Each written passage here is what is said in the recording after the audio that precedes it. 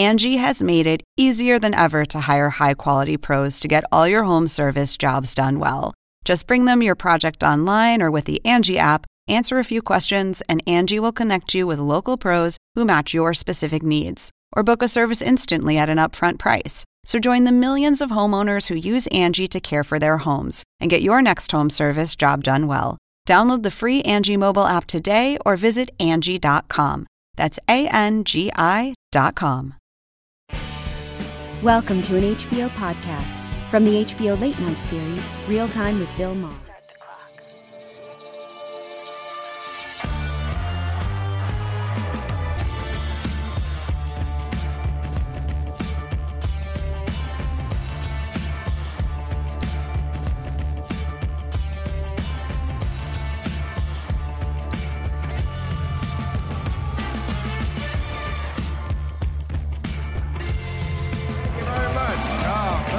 Great to see you. Great to see people. People, actual human beings. Look at this. Thank you so much. Thank you. I appreciate it. Great to see you. We were, thank you. Thank you. We were off last week, in the words of Ted Cruz. I'm back. What'd I miss? Ted Cruz, good for comedy, this guy. Proof that shit can step in itself, isn't it? He's just... And I'm not making fun of Texas. You know, I used to when I could travel. That may happen again. Go to Texas a lot, and Texas is fun. But, boy, I tell you, it is. It is a fun place. Not used to the cold, though, there in Texas. And men were showing up in the emergency room with their lips stuck to their gun. Terrible. Just, they had a cold snap down there that you can't believe. And on the highway, the truck nuts were shriveled on the vehicles. It was, and Ted Cruz, of course, you know this. He he bugged out and went to Cancun, and then blamed it on his kids. He said, "I was trying to be a dad." Yeah. Except when they lower the lifeboats. Then I try to look like mom. It's his own. Oh yeah, the Republican Party. They are struggling right, and they need heroes. Because I'm sure you also saw this the week we were off last week. Rush Limbaugh died. Oh, please hold your tears. His legacy will live on whenever a rube is yelling "fuck yeah" by a transistor radio. So I kid Rush. He's gone now. He can't hear me. But, hey, there's scandals on the other side, too. Andrew Cuomo in New York, you read about that. Now he's got a sexual harassment scandal. Some woman in the office says he shouldn't have done flirting. I don't know, that's what she's kissing that shouldn't have happened, jokes that were not good. I know it sounds cheap. It was actually very romantic. He said to her, "I want to grow old with you and then put you in a home and cover up your death."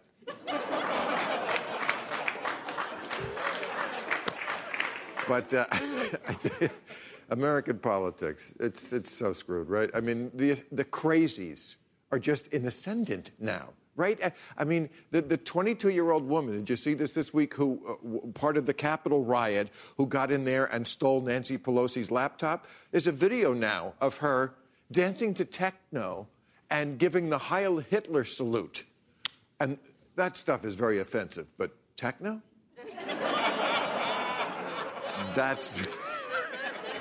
And all the crazies are meeting this weekend. You know what this weekend is for the conservatives down in Florida? It's CPAC. That's the Conservative Political Action Conference. They have it every year. It's the Woodstock of conservatives. And, it is a big deal for them. All the latest strains of COVID are going to be there. It's really something.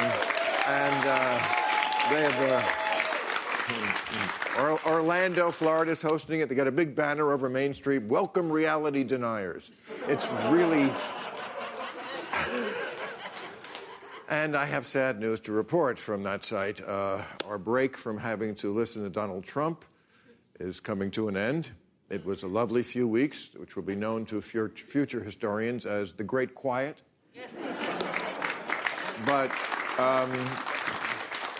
But he's going to be the keynote speaker at the end, the final speaker. And look at this. This was what they were doing in today.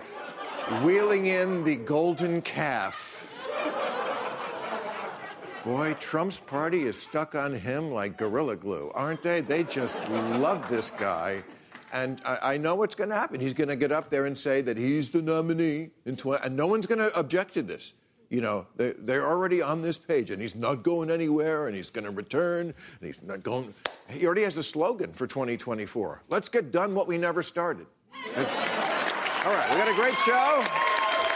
We have Senator John Tester and Ezra Klein are here. But first up, she is a journalist and the host of the Megyn Kelly Show podcast. Megyn Kelly's over here.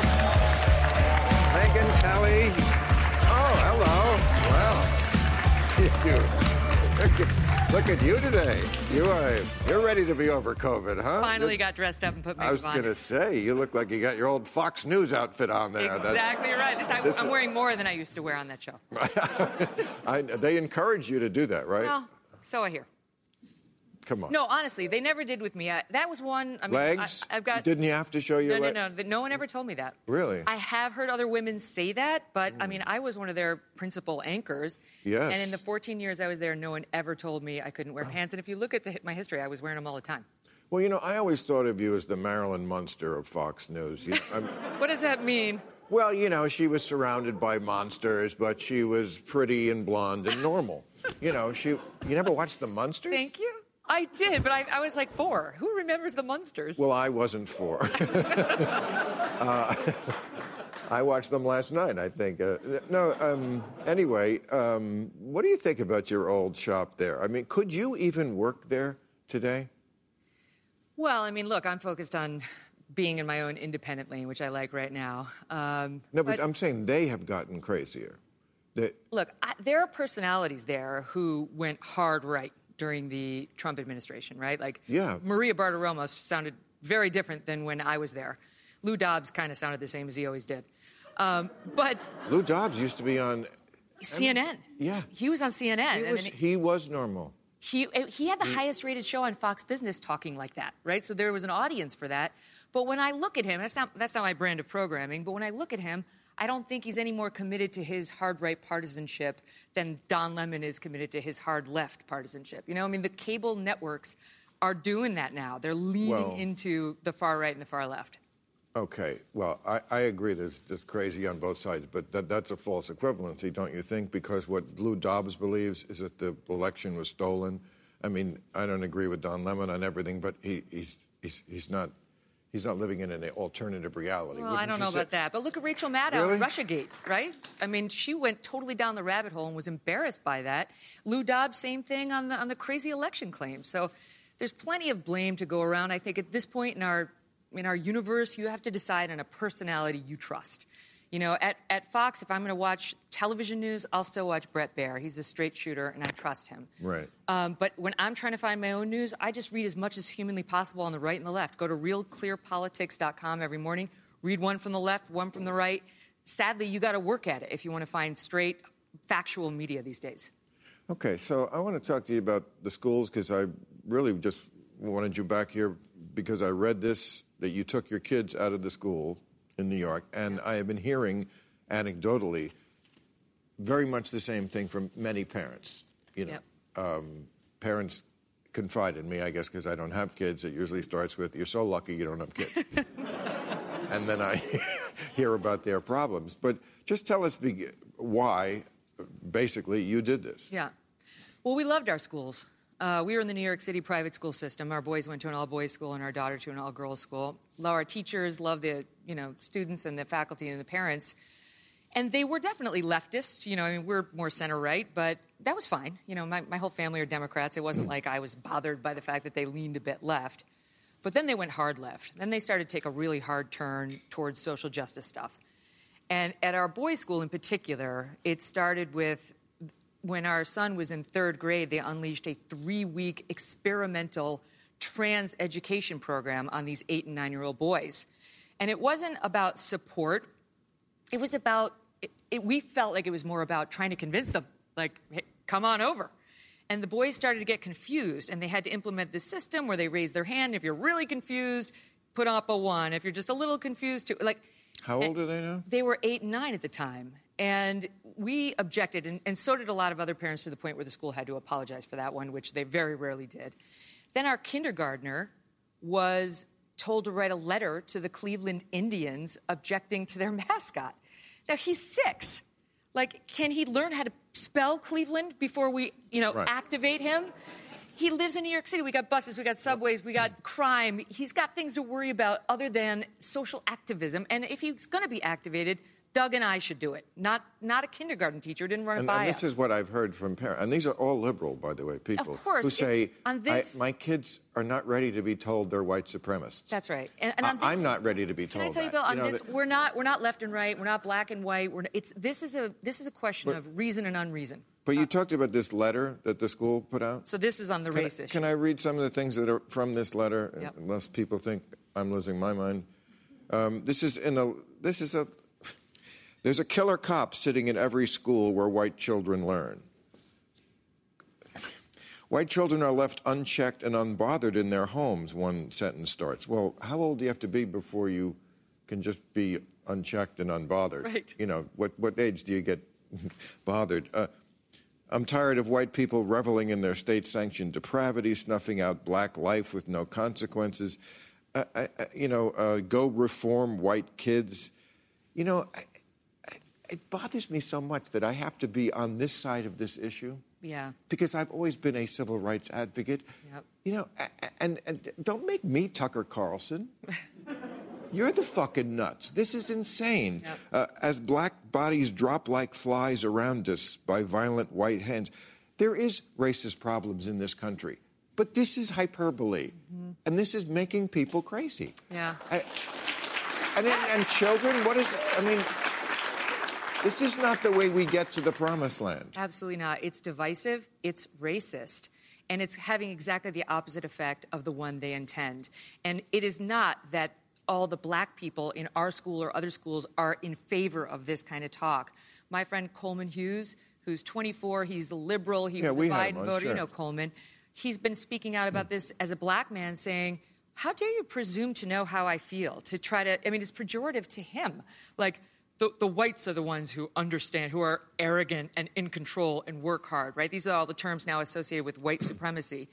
And then the white people feel bad and feel judged because they're told they're white supremacists because of a pigmentation over which they have no control. It's so divisive and counterproductive. And it wasn't just our school in New York. And it's not just New York. All over New York privates, New York publics, there was no place to move them in New York to get away from this. So it wasn't just our school. There's a public school on the Upper East Side of Manhattan that just got in the news because they gave out this panoply of 8 categories into which all white people fall. And on the one end is white supremacist, and on the other end is it was white traitor, basically, white abolitionist. And they're really encouraging you to be more of a white traitor. It's like everybody gets divided into oppressed or oppressor, right, on racial identity, on sexual identity. Cupertino, California, they did the same thing. They took 8 and 9-year-olds and made them deconstruct their racial and sexual identity to figure out whether they were an oppressor or the oppressed. 8-year-olds, right? This is really damaging. And as you get older, what the studies show is these sort of implicit biased education efforts bring out racism. So if somebody's having racist thoughts in the back of their head, it brings it to the frontal lobe, and more people act on their latent racism than they otherwise would have. Did you read about Smith College?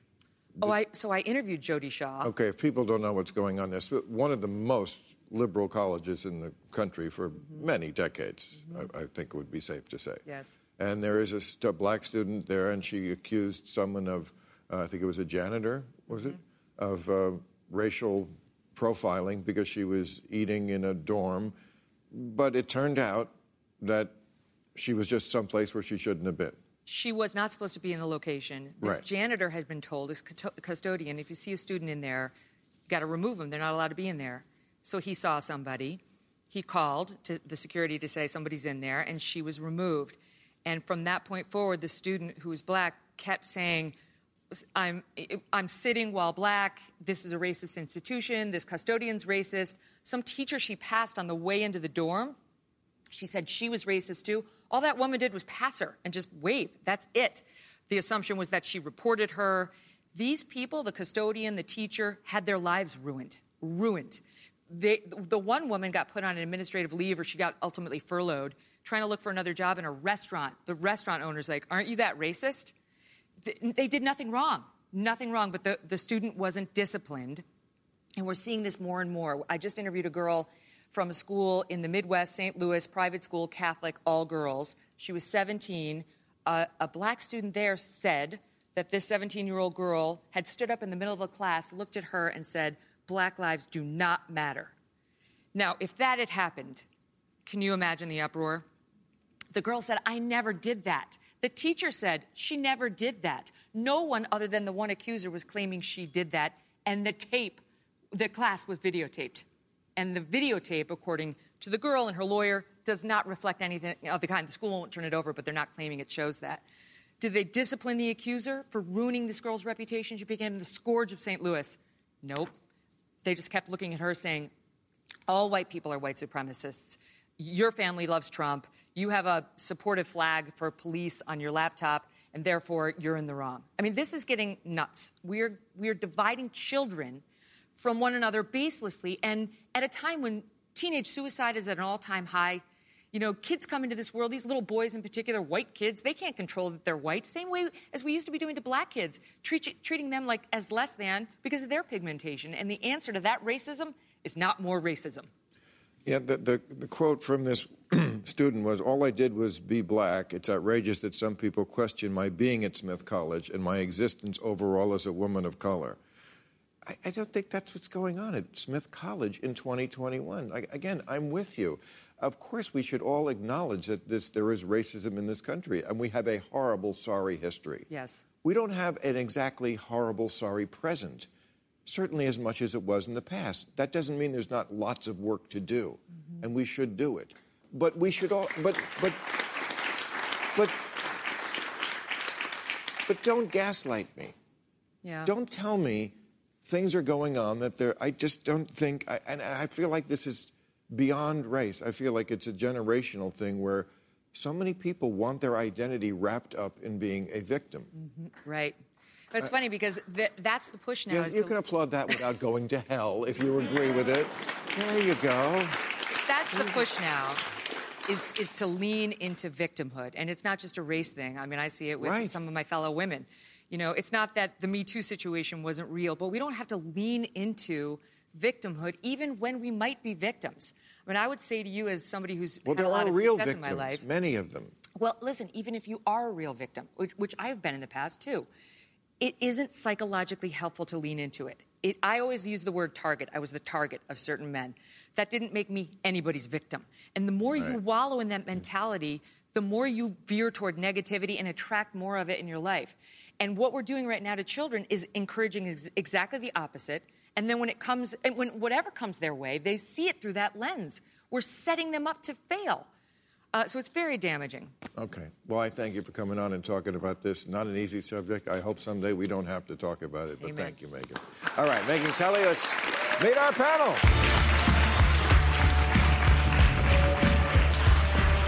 Okay. And there he is, a New York Times opinion columnist and host of the Ezra Klein Show podcast. Ezra Klein is over here. Ezra, how you doing? Good, how are you?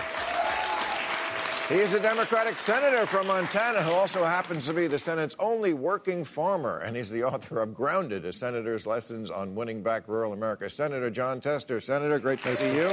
Thank you. The only working farmer, is that right?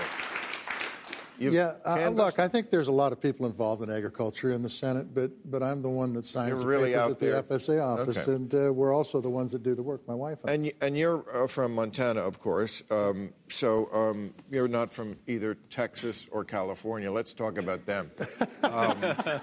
Because it's interesting, those two states, my state and Texas, where a lot of Californians, by the way, have gone recently. There is an exodus there to Texas. Both having a lot of troubles. You've written about California recently. I was very sympathetic to what you were writing. I think maybe you were sympathetic to what I've been saying about it. I have my days without waiting for solar chart. We're going to get to that in a minute. It's up to 11,003. But it seems like what we have here is a case of one state that is terribly overgoverned and one state that's terribly undergoverned. As sweeping generalizations go, is that true, you think? Actually not. So I think, weirdly, California is undergoverned. Part of the point of that column is that it's really hard for a lot of California politicians to get anything done. So in California, in L.A., I talked about Eric Garcetti. He got L.A. to pass a huge homelessness initiative, Measure H, passed a sales tax, the whole thing. But then it took 3 years to open the first homeless shelter because in L.A., every community would organize to keep the homeless shelter from coming into their area. California's leaders did want to do high-speed rail, but individual cities, individual places, individual lawyers stopped it. So one of the weird things about California is, as much as it seems really progressive, and this is the point I make in the column, a lot of people in it, a lot of folks who have Black Lives Matter signs in their front yard and say every life is, kindness is everything and no human being is illegal, they actually organize against anything that would bring more equity and create change in their individual lives. And as you see there's a lot of folks at the top of California government who want to speed solar power, and then getting individual local governments to allow more building or change local regulations is unbelievably hard because of how fractured and decentralized power is in the internal structures. I think we're saying the same thing under different terms. Maybe I used the wrong term with overgo. All I know is I had 11 people at my house on Tuesday. Now, I've shown the shed. This is the shed that took 3 years to build, and these are 11. Now, by the way, these are all nice people. I talked to them. They're smart. They're professional. It's not their fault. It's just, this is like the answer to the joke, how many state officials does it take to screw in a light bulb? 11, apparently. Yeah, and I'm appreciative that they even came out to the house. But just really? If that's not the definition of overgoverning, I don't know what it is. But something is wrong that these people have to do these different jobs to just do something very simple. I'm just switching over to solar. I'm not putting a helicopter pad on my roof. That might work too, though. 1,103 days.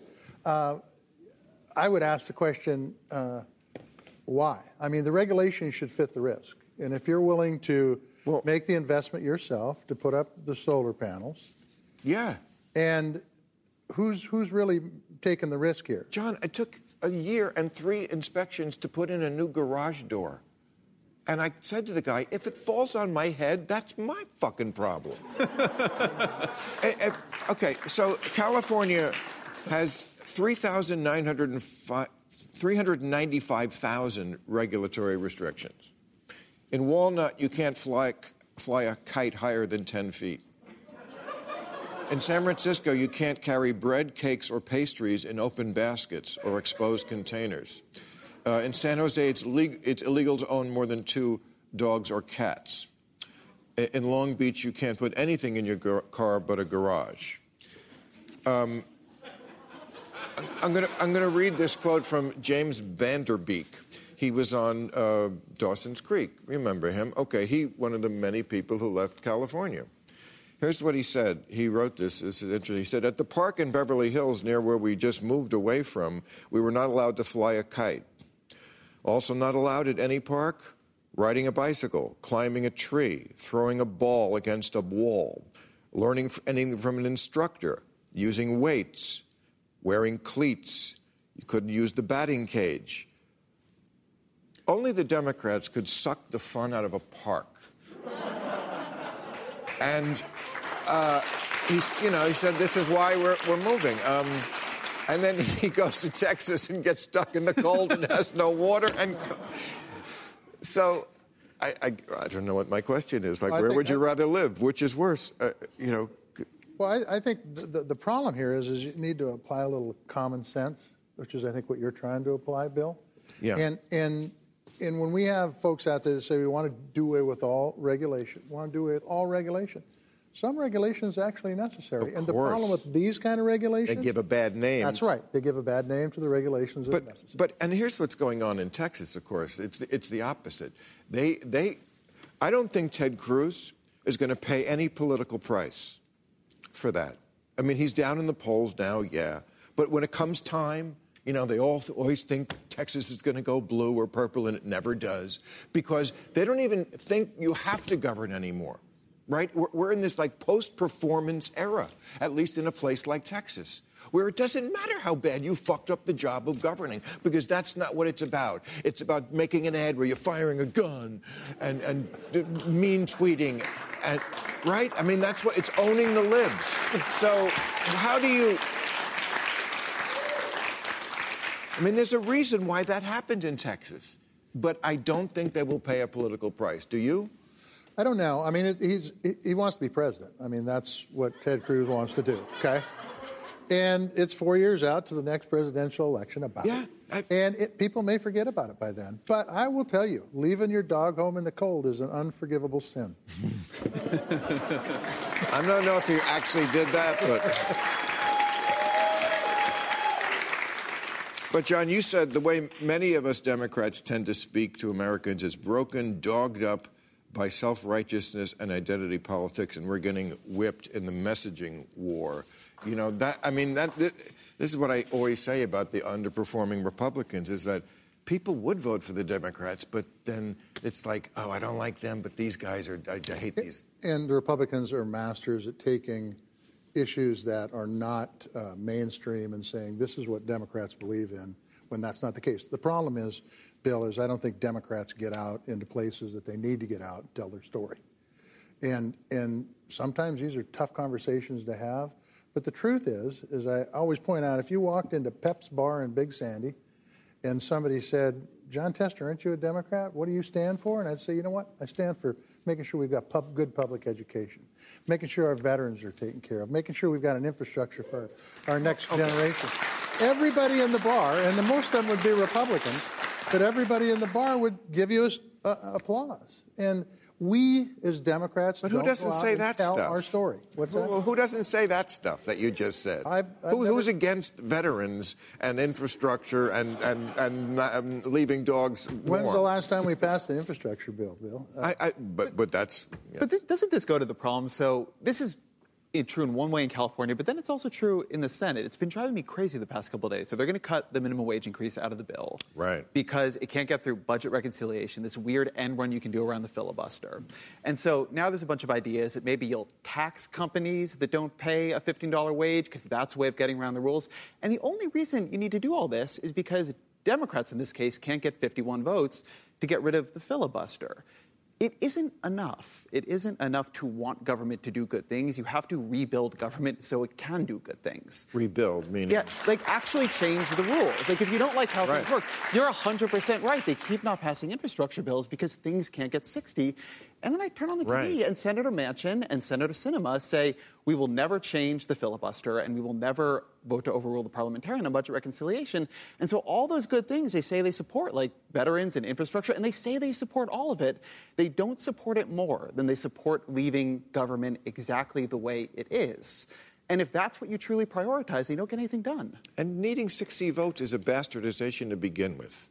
It's not in the Constitution, right? No. They didn't write the Constitution saying, yeah, to pass something in the Senate, it's got to be 60-40 or whatever. And they could have. They thought about it. The Federalist Papers have a bunch of things from both Hamilton and Madison about why that would be a bad idea. And the line is it would lead the minority to embarrass the majority. That is where they come down on supermajorities. And they're right. And that's the system we have. Yep. It's exactly the system we have. But, and I hate to be the bad person here, but I will tell you that I think Please, it's usually me. Take over. I'm trying to fill your shoes, Bill. But the truth is that filibuster, I think, was meant to bring parties together so you had bipartisan bills. Why? Why is that important?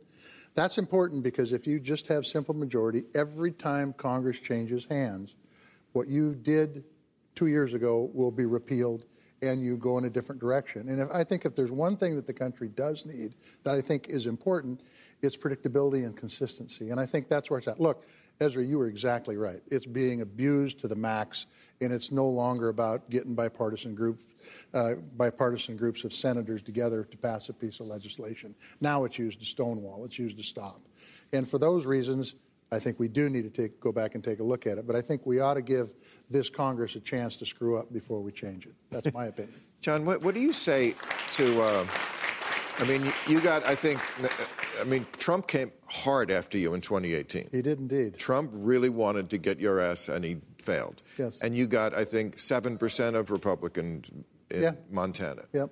Pretty good in Montana. That's pretty darn good. So enough to win. But when I see this polling now, like 58%, I think, of Trump supporters think the Capitol riot was Antifa. Again, they think that, a lot of them think that the snow in Texas was fake snow I'm not joking, from Bill Gates. But, 2 weeks before that, it was Jewish space lasers. What do you say to win over a person like that? Because, we have to tread this fine line. I do it myself. It's like, I very often am preaching, like, we can't just insult these people. You just can't say you're stupid. And inside you're just going, oh, my God, I just want to say that you're so fucking stupid. How do you talk to someone who, believes in things like this? How do you win that person over? Well, I'm not sure you win over everybody. You just got to win one more than the other. So guy, you just punt on those people? No, I think you still have to talk to them. You still have to talk common sense and what you believe in and what your vision is for the country moving forward. I think that's really important. And I think for some of those folks, it may trigger something in their mind that goes, you know what? I might believe all this stuff, but I like that person. And they'll end up voting for you. That's a lot of it. Can I try one weird argument on this that most people don't believe, but I do? This is part of the reason I obsess over things like the filibuster, because when you can't pass stuff fast and make it so government is changing people's lives in a visible way, weird symbolic politics comes in to fill the gaps. Stories, nothing has any consequences. So, look, you might have people out there like, listen, I don't like the Jewish space lasers, but I do like that there's a new road near my house. And for a long time in American politics, the way you build and rebuild and change majorities was governing. People liked that they got health care through Medicare. They liked the New Deal. They liked the Reagan tax cuts. But when government stops being able to move quickly, I'm much more worried about this than I am worried about unpopular things getting reversed. Because what we see is, when government becomes just people fighting, then, who cares what you believe? Believe space lasers, believe Antifa, believe the snow, right? You know what they need? A fair point. Where they tried to get rid of, is it earmarks? They're bringing them back. Or basically little bribes. That's how things get done. They're bringing it back. Watch Spielberg's Lincoln. How did he get the 13th Amendment passed? Bribes. Little things. What? You're laughing, but you know it's true. You got to promise people little things. Yeah, I agree with John. Earmarks aren't bribes. Earmarks are bribes. Earmarks are congressionally directed spending. Okay, so who's better? Yeah, for the Museum of Farts. No, come on now. It's often for nothing. They have to be able to be debated. They have to be transparent. I'm with you, bro. I'm saying that. But the point is who do you want doing this? Do you want somebody who knows their state saying, you know what, we need this bridge? Or do you want somebody in a cubicle that maybe never been to Montana or California to see your solar panels? All right, so I saw Mike Lindell is in the news. You know Mike Lindell. Show his picture. He's the My Pillow guy, big Trump supporter, super Christian, conspiracy theorist, former crackhead. I'm not saying that as a slam or a slur, that he is very honest about it. Anyway, he's getting reformed his life. Very good. Oh. Look how easy it is to get them to applaud. He's being sued by the Dominion voting machine company for $1.3 billion because he keeps claiming that the election was rigged and phony and all that. So apparently he's not going to go away. We thought it'd be a very good week to do 24 things you don't know about the My Pillow guy, Mike Lindell. 24 things. I only switched over to My Pillow after my cocksock didn't take off.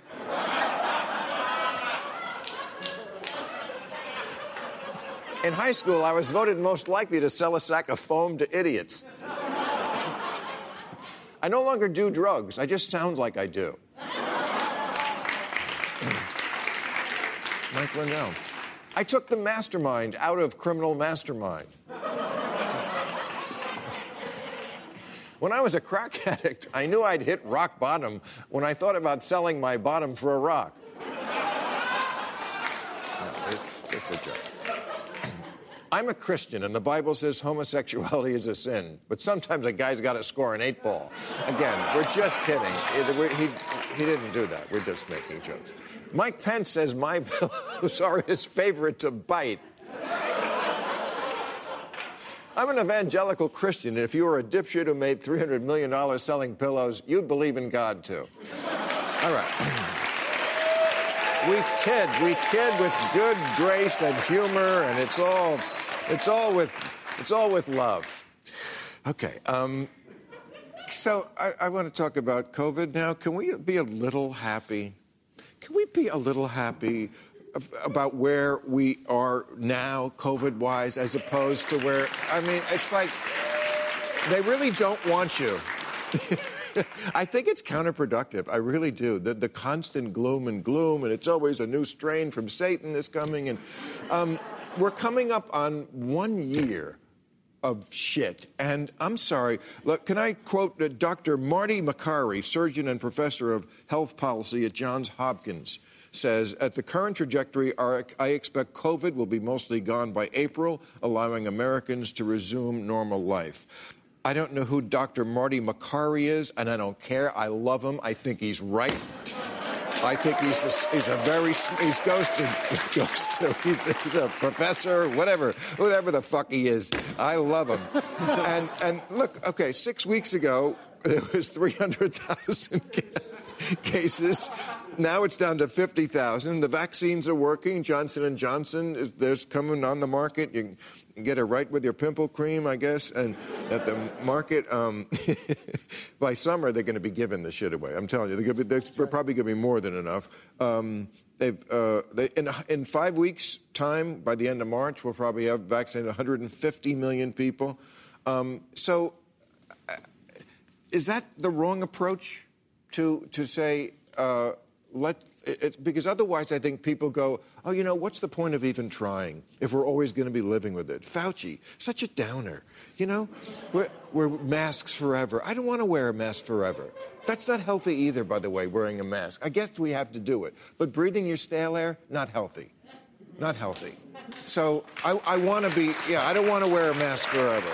So I've been writing the most pessimistic columns for a year. If you go back a couple weeks, you can see this piece I did on the strains in the New York Times about how these were going to be potentially a period of hell before the vaccines come. I think people are afraid to be caught wrong optimistic, but I am feeling more optimistic, and for 3 reasons. One, when I wrote that, when these strains were exploding in the UK, in Portugal, in Denmark, in South Africa, you looked at the numbers like, oh my God, like between here and the vaccines is going to be just a period of unbelievable death and destruction. And now the strains are under control. Like we could be wrong in 3 weeks, things change. Like if the facts change, I'll change my mind. But they're down in the UK, they're down in Portugal, they're down in South Africa, which is not vaccinating at heavy rates. Meanwhile, the vaccines are unbelievably effective. In the Pfizer, Moderna, Johnson & Johnson, and AstraZeneca Oxford trials, not one single person was hospitalized or died. Not one single person. Those are extraordinary vaccines. And America, having done like everything wrong for a year, we did a terrible job on a lot of stuff for a year. We actually have the best vaccination program of any major country, save maybe the UK, in the world. We could really be in an extraordinarily better place in 60 days. There are always things that could go wrong, but we are getting to a place where if we get enough of 65 and over folks vaccinated, which is happening real quick, and people with comorbidities, the level of risk, in 60 days, 100 days, by summer, can be pretty acceptable. It's not going to go to zero. Like, there are diseases in the world that live with risk. And we can't expect but it can go to something where you can have a normal life again. And that's why, get vaccinated. The supply's about to open up. Get vaccinated. People cannot expect numbers to ever go to zero with anything. No, there'll be new strains. Life's a rough game. The flu, potentially. Life's a rough game. It is. None of us gets out of it alive. And things are moving. No, you don't know that yet. That's a fact. Really? But things are moving very, very well, and I think we need to recognize that. But I do think to think from a medical standpoint, and I'm a farmer, I'm not a doctor, that could is the operative term here. Yep. There's things that can go wrong. So what they're saying is just continue to wear the mask, social distance, use good hygiene. We're headed in the right direction. And I think that I don't know anybody that's not just sick of this virus, and they want to get it behind us. But there's good signs out there. When I flew in today, the plane was 2/3 full, and it was a big plane. I haven't seen that since February of last year. So things are moving in the right direction, and I think we should applaud. I don't know what they were doing on the planes, but something.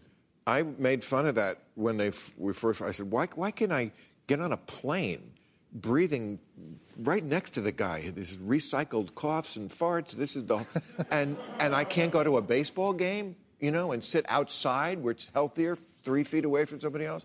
They must be scrubbing the air on those planes. They are. Because I never hear of something going wrong on a plane. There have been a few, but why can't we do that everywhere then? Why the plane is magic? It's a ventilation system. Yeah. Well, only available at 30,000 feet? This ventilation? Planes are small. Like, the planes are small. There's not that much air. I know, but you could do. It's beyond our technological capability. No, look, this is to go back to where it's infrastructure spending. I mean, a bunch of the money in that Biden bill, I think there's $130 billion in there to retrofit schools. A lot of that is ventilation. We could spend money to make the world safer. Like, policy can do good things if we decide to do it. Well, the planes had a reason to do it, and they had the money to spend. Other places should do it. We should have a lot more ventilated. By the way, not just for COVID. Like, air pollution's way worse than people think all the time. Yes. We can actually make, like, the world cleaner, and kids' IQs will go up. People aren't going to get sick. Like, let's, like, spend some money on ventilation. Well, speaking of spending money, John, and you are the defense... The chair of the defense subcommittee. Okay, so appropriations. Yep. So that's a big job. A lot of money. Very important about where a lot of the money goes. Military budget Congress just passed 50% higher than the Cold War average when we were in an arms race. All told, the U.S. military budget in 2019 exceeded the next 10 countries' defense budgets combined. Yeah, I've been on this for 25 years. You're good at it. It's just terrible. The F-35. We've spent $1.7 trillion on this thing for 20 years trying to make it a thing. And now we realize it'll never be a thing, the F-35. We just bombed Syria and we didn't use it. It was supposed to replace the F-16. Right. It's a turkey. I feel bad about this, but that's not 1.7 trillion that we... So our Pentagon budget is so bloated, and we... conflate the term defense, I think, with defense contractors. Like, a lot of this money is going to defense contractors. It's socialism for defense contractors. It's not really making us safer. It's not really up to date on what the threats are. Are you, Senator John Tester, going to be the one brave enough to abide by what Eisenhower said when he left about the military-industrial complex and take them on? I think, sure. I think that it's about accountability, Bill. I mean, truthfully, there's anybody in this room or anybody that's watching this show that doesn't want this country to be safe. They want it to be safe. The question is we're spending the money in the right ways to keep this country safe? No. And you say no, and you may be correct. It's up to people like me and people like me, to ask questions and hold people accountable and make sure these dollars are spent in a way that truly is getting the biggest bang for the taxpayer. Bill would say we're wasting a lot of dough, and we've been wasting a lot of dough for 25 years. I want to be able to get these folks in front of me. And by the way, I want to get folks on the outside looking and saying, this is why they're right or they're wrong, that this money needs to be spent. So that you make good decisions based on good information. And if I'm able to get good information, we will cut the waste if the waste is there. But do you think, just as a question, sure, we would be safer or less safe if we took half the money we spent on planes, took it out, and then spent 25% of that money on cybersecurity? Like, they're not going to come at us from the air. And it's so that's what I'm saying, is that we're not just fighting the last war. We've all heard that sort of fighting. We're fighting 3 wars ago. We're fighting the Soviet Union in 1978. Right on. And also, we never end any of the wars we are fighting. We're still in Afghanistan. That's right. It's wild. That's what Trump says. So I've had this job. Oh, my gosh. Listen, there's... Right. Once in a... And that's why you... Right. That's why you can't go by, he said it, you must be wrong, because it's the same thing. No, let's just go by what ideas are right. The truth is, I've had this chairmanship for 2 weeks. And I think the point you make is absolutely spot on. We need to be prepared for the next war, not the last one. And I couldn't agree with you more. We need to take a look at cybersecurity and make sure where we need to be in the world stage to be able to keep the country safe. So can I just, in the time we have left, talk a little bit about something I did not want to talk about. This. No, it's Trump. Because, after he lost, people would keep coming up to me and saying, are you going to... I said, he's gone. Stop obsessing. I don't want to talk about him. But I have to... Knowing what's going to happen this weekend at at CPAC. I must bring this up about Il Duce in exile. Because, as I keep saying, the shark is not gone. We need a bigger boat. The shark went out to sea for a while. It's going to come back and eat more people on the shore. He is going to say Sunday that he's the presumptive nominee for 2024. No one is going to oppose him. There are 9 panels at the CPAC convention all about how the election was stolen, none about why it was lost. That's where they are. If you think 2024 is not going to be a nail-biter or that he isn't going to be the nominee, I think you're being naive. I agree. And so, yeah. I agree with your assessment 100%. He's absolutely the front runner right now and may well be their nominee in 2024. I don't think there's any doubt about it. Take a look what Mitch McConnell said right after the impeachment and then what he said again yesterday. What did he say? After the impeachment, he railed on him, I tore heard that. Trump apart. Yesterday, he said if he's the nominee, I'm voting for him. I will say this forever. Right. Yes, he said he was responsible for the riot and immoral and blah, blah, blah, and now he's going to vote for him. I will say this forever. The problem is not Donald Trump. It is the Republican Party that enables him. Yeah. It is, it's both. It is Mitch McConnell. It is all of these folks who come in and don't have the courage to say, even just, you are bad for the party at this point and have to go. You lost. Steve Scalise, right? All these people who walk around D.C. in a suit and tie and are the normal Republicans are the ones enabling him. And at some point, and this is what history shows over and over and over and over again, if the establishment of the right-wing party will not stand up to the demagogic players who want to take it over, your democracy is at risk of genuine collapse. The 2 wings of the party that I can see are Trump and then the people who want to take his voters, who want to be his successor. There's Ted Cruz and Josh Hawley and Nikki Haley. They want to be the next nominee, but they're not about to get rid of his voters. They just want to be Trump. It was one thing. I'm sorry. It was just one thing. Before the Jaguar ate your face, to say, I think the Jaguar is not going to eat my face. Right. After, when you have no face and you've already gone through the Capitol insurrection, to say maybe next time it'll work out differently. They have no control over this. They can't keep it in check. Yeah. Let's not be insensitive to the faceless. All right, it's time. Thank you, guys. You were terrific. It's time for New Rules, everybody. New Rules.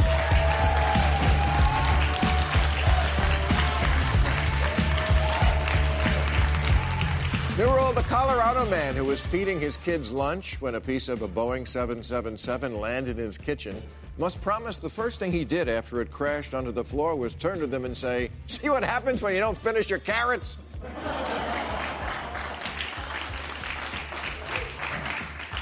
New rule, since Americans love challenges, the Ice Bucket Challenge, the Cinnamon Challenge, the Tide Pod Challenge, they must now take the Redneck Headline Challenge. All you have to do is come up with a headline that is more redneck than this one that actually ran in an Alabama newspaper this week. Teen reunited with pet rooster lost at Alabama Cracker Barrel after Civil War reenactment. That's real. Okay, here's my entry. Humping cousins knock over tiki torch, set Confederate flag ablaze, cause meth lab explosion in trailer park. Your turn. New rule, now that Daft Punk are breaking up, they have to prove that they were ever together.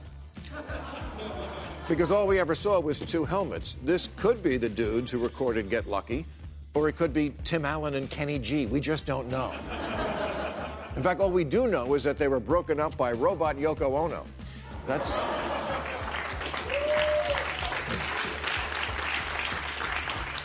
New rule, someone has to break it to every man who lived between 1850 and 1950 that his wife was a lesbian. I'm sorry, Mr. Dudley, but I've seen all 87 of these movies, and while I know you're thinking, oh, rubbish, she's just gone out riding. Well, not exactly. But in a way, yes.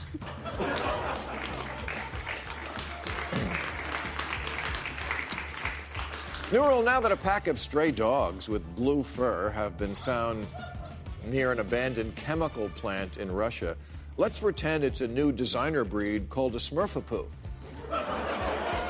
And sell it to white families in the suburbs. They'll love it. Your youngest child will have a trusted companion, and your depressed teen can lick its fur and hallucinate.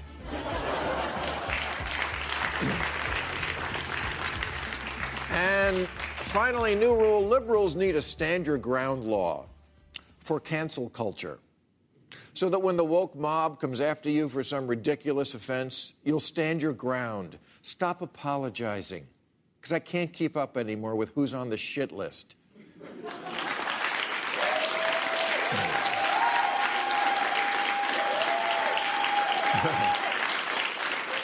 Now, lately, Republicans have been trying to appropriate the term cancel culture to describe what happens to them when they get a just comeuppance for actual crimes.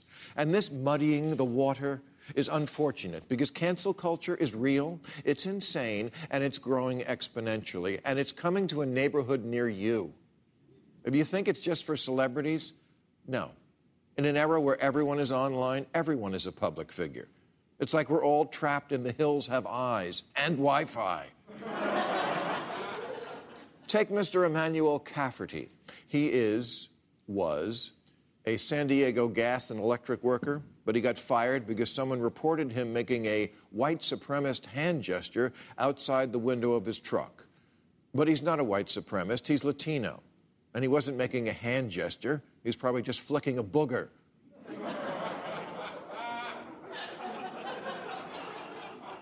Is this really who we want to become? A society of phony, clenched asshole avatars, walking on eggshells, always looking over your shoulder about getting ratted out for something that actually has nothing to do with your character or morals? Think about everything you've ever texted, emailed, searched for, tweeted, blogged, or said in passing, or now even just witnessed. Someone had a Confederate flag in their dorm room in 1990 and you didn't do anything? You laughed at a Woody Allen movie? Andy Warhol was wrong. In the future, everyone will not experience 15 minutes of fame, but 15 minutes of shame. And 62% of Americans say they have opinions they're afraid to share. 80% of Americans, young, old, rich, poor, conservative, liberal, white, minority, all hate the current atmosphere of hypersensitivity. Yeah, everybody hates it, and no one stands up to it. Because it's always the safe thing to swallow what you really think and just join the mob. So if someone asks you if Justin Timberlake owes Britney Spears an apology for not being a perfect boyfriend when they were teenagers, just say yes. Easy. As Justin did, issuing an abject apology and then vowing to return sexy back to where he found it. Now, you may be asking, why are we even talking about this now? Well, the New York Times did a documentary about Britney Spears. Really, the New York Times. What do you see, the searing expose they have coming up on Pebbles? Anyway, in it, we find out that teenage Justin hadn't become a perfect person yet, and when asked if he had sex with the girl whose big hit was called I'm a Slave for You, said yes. What a cad. Although I truly believe any guy willing to wear matching outfits can't be all bad.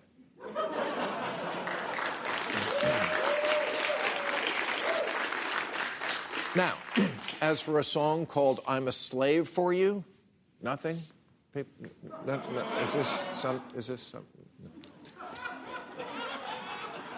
The Mandalorian's Gina Carano is a person I'd never heard of and resent that I have now. She's some conservative wrestling chick who kicks ass on a show I wouldn't watch if I was in prison. And she made some Nazi analogy. Who doesn't these days? You're like the Nazis is the new I don't like you. It's always okay when Trump's the Nazi. That disqualifies her from marching around planet who gives a shit in a helmet? By the way, you can't work in Hollywood if you don't believe what we believe. Yeah, in the 50s, that's exactly what the left complained they were being told. Now, the week before, it was Chris Harrison's turn in the barrel. He's the host of The Bachelor and is stepping away to educate himself on a more profound and productive level than ever before. Oh, good. Because all my life, I've looked up to the host of the Fuck a Stranger show.